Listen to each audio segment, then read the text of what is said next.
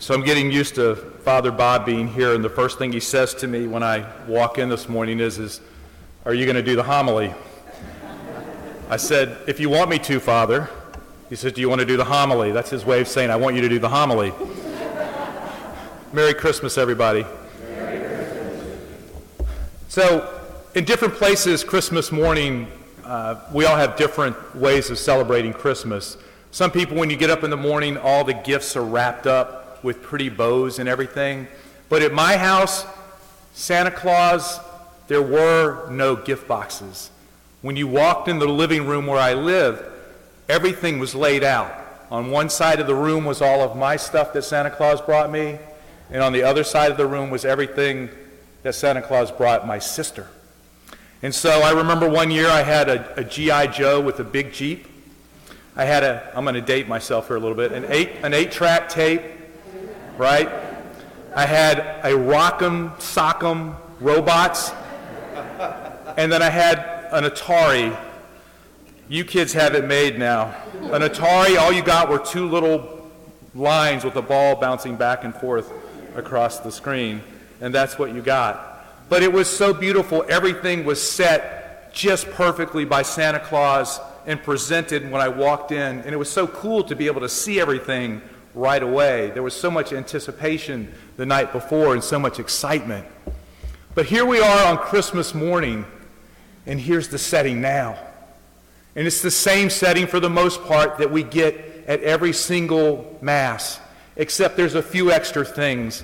We have the Nativity over here with the child Jesus now in the manger, reminding us that not only did God enter into humanity, he intersected into the life of Joseph and Mary, that he too intersects in the life of each one of us today. Each and every one of us today, God has broken into our lives in a permanent way.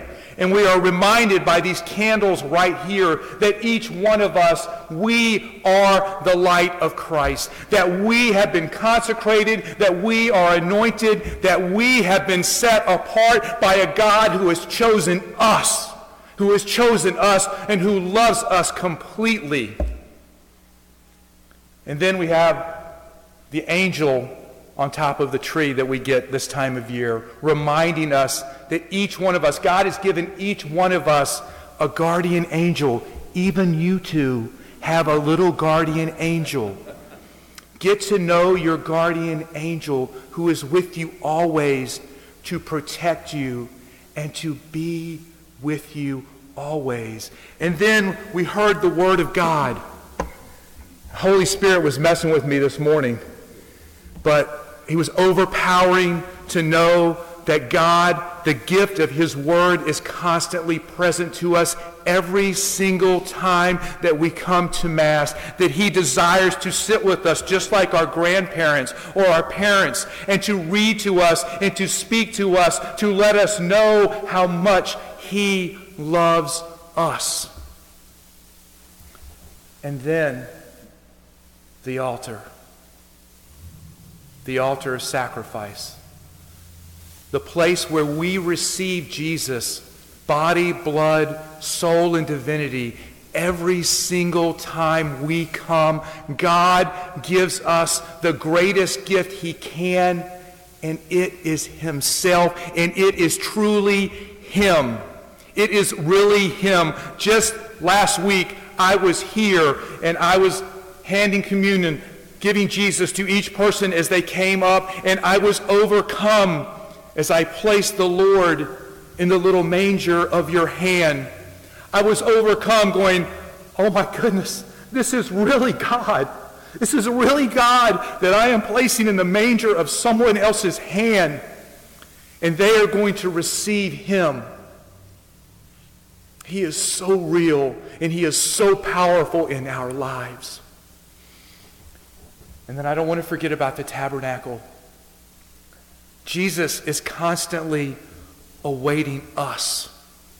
He is awaiting us, just like we were so excited last night to see what Santa Claus brought us, all of the anticipation and the excitement of what we are going to receive. The Lord, 24 hours a day, 7 days a week, is waiting with excitement and anticipation for his children to come and sit in adoration or to just spend time with him here. If you've ever driven by the church and gotten that little prompting to come in, say yes. And come in here and sit in the front pew by yourself and just be with the Lord and see how he can change your life. Now, the gifts that I got for Christmas that year, my dad's a little bit of a pack rat.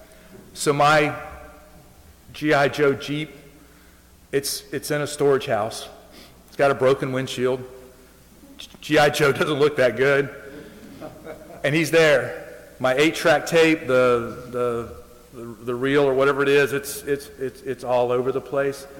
My Rock'em Sock'em Robots actually still works pretty good. But I don't use it anymore. All of these things of the earth that we have, these gifts that we receive, that we enjoy, are beautiful things that are given to us by God through our parents and our grandparents. And I treasure some of those little gifts each time I see them because it reminds me of the love of my family and the many good times that we have together. But they're all temporary. They all go away. What doesn't go away is right here. Every single time we come here, we enter into what is eternal. We receive who is eternal here.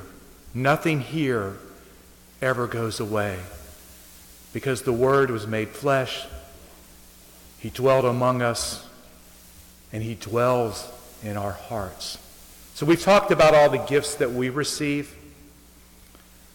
What do you think the one gift that Jesus wants to receive?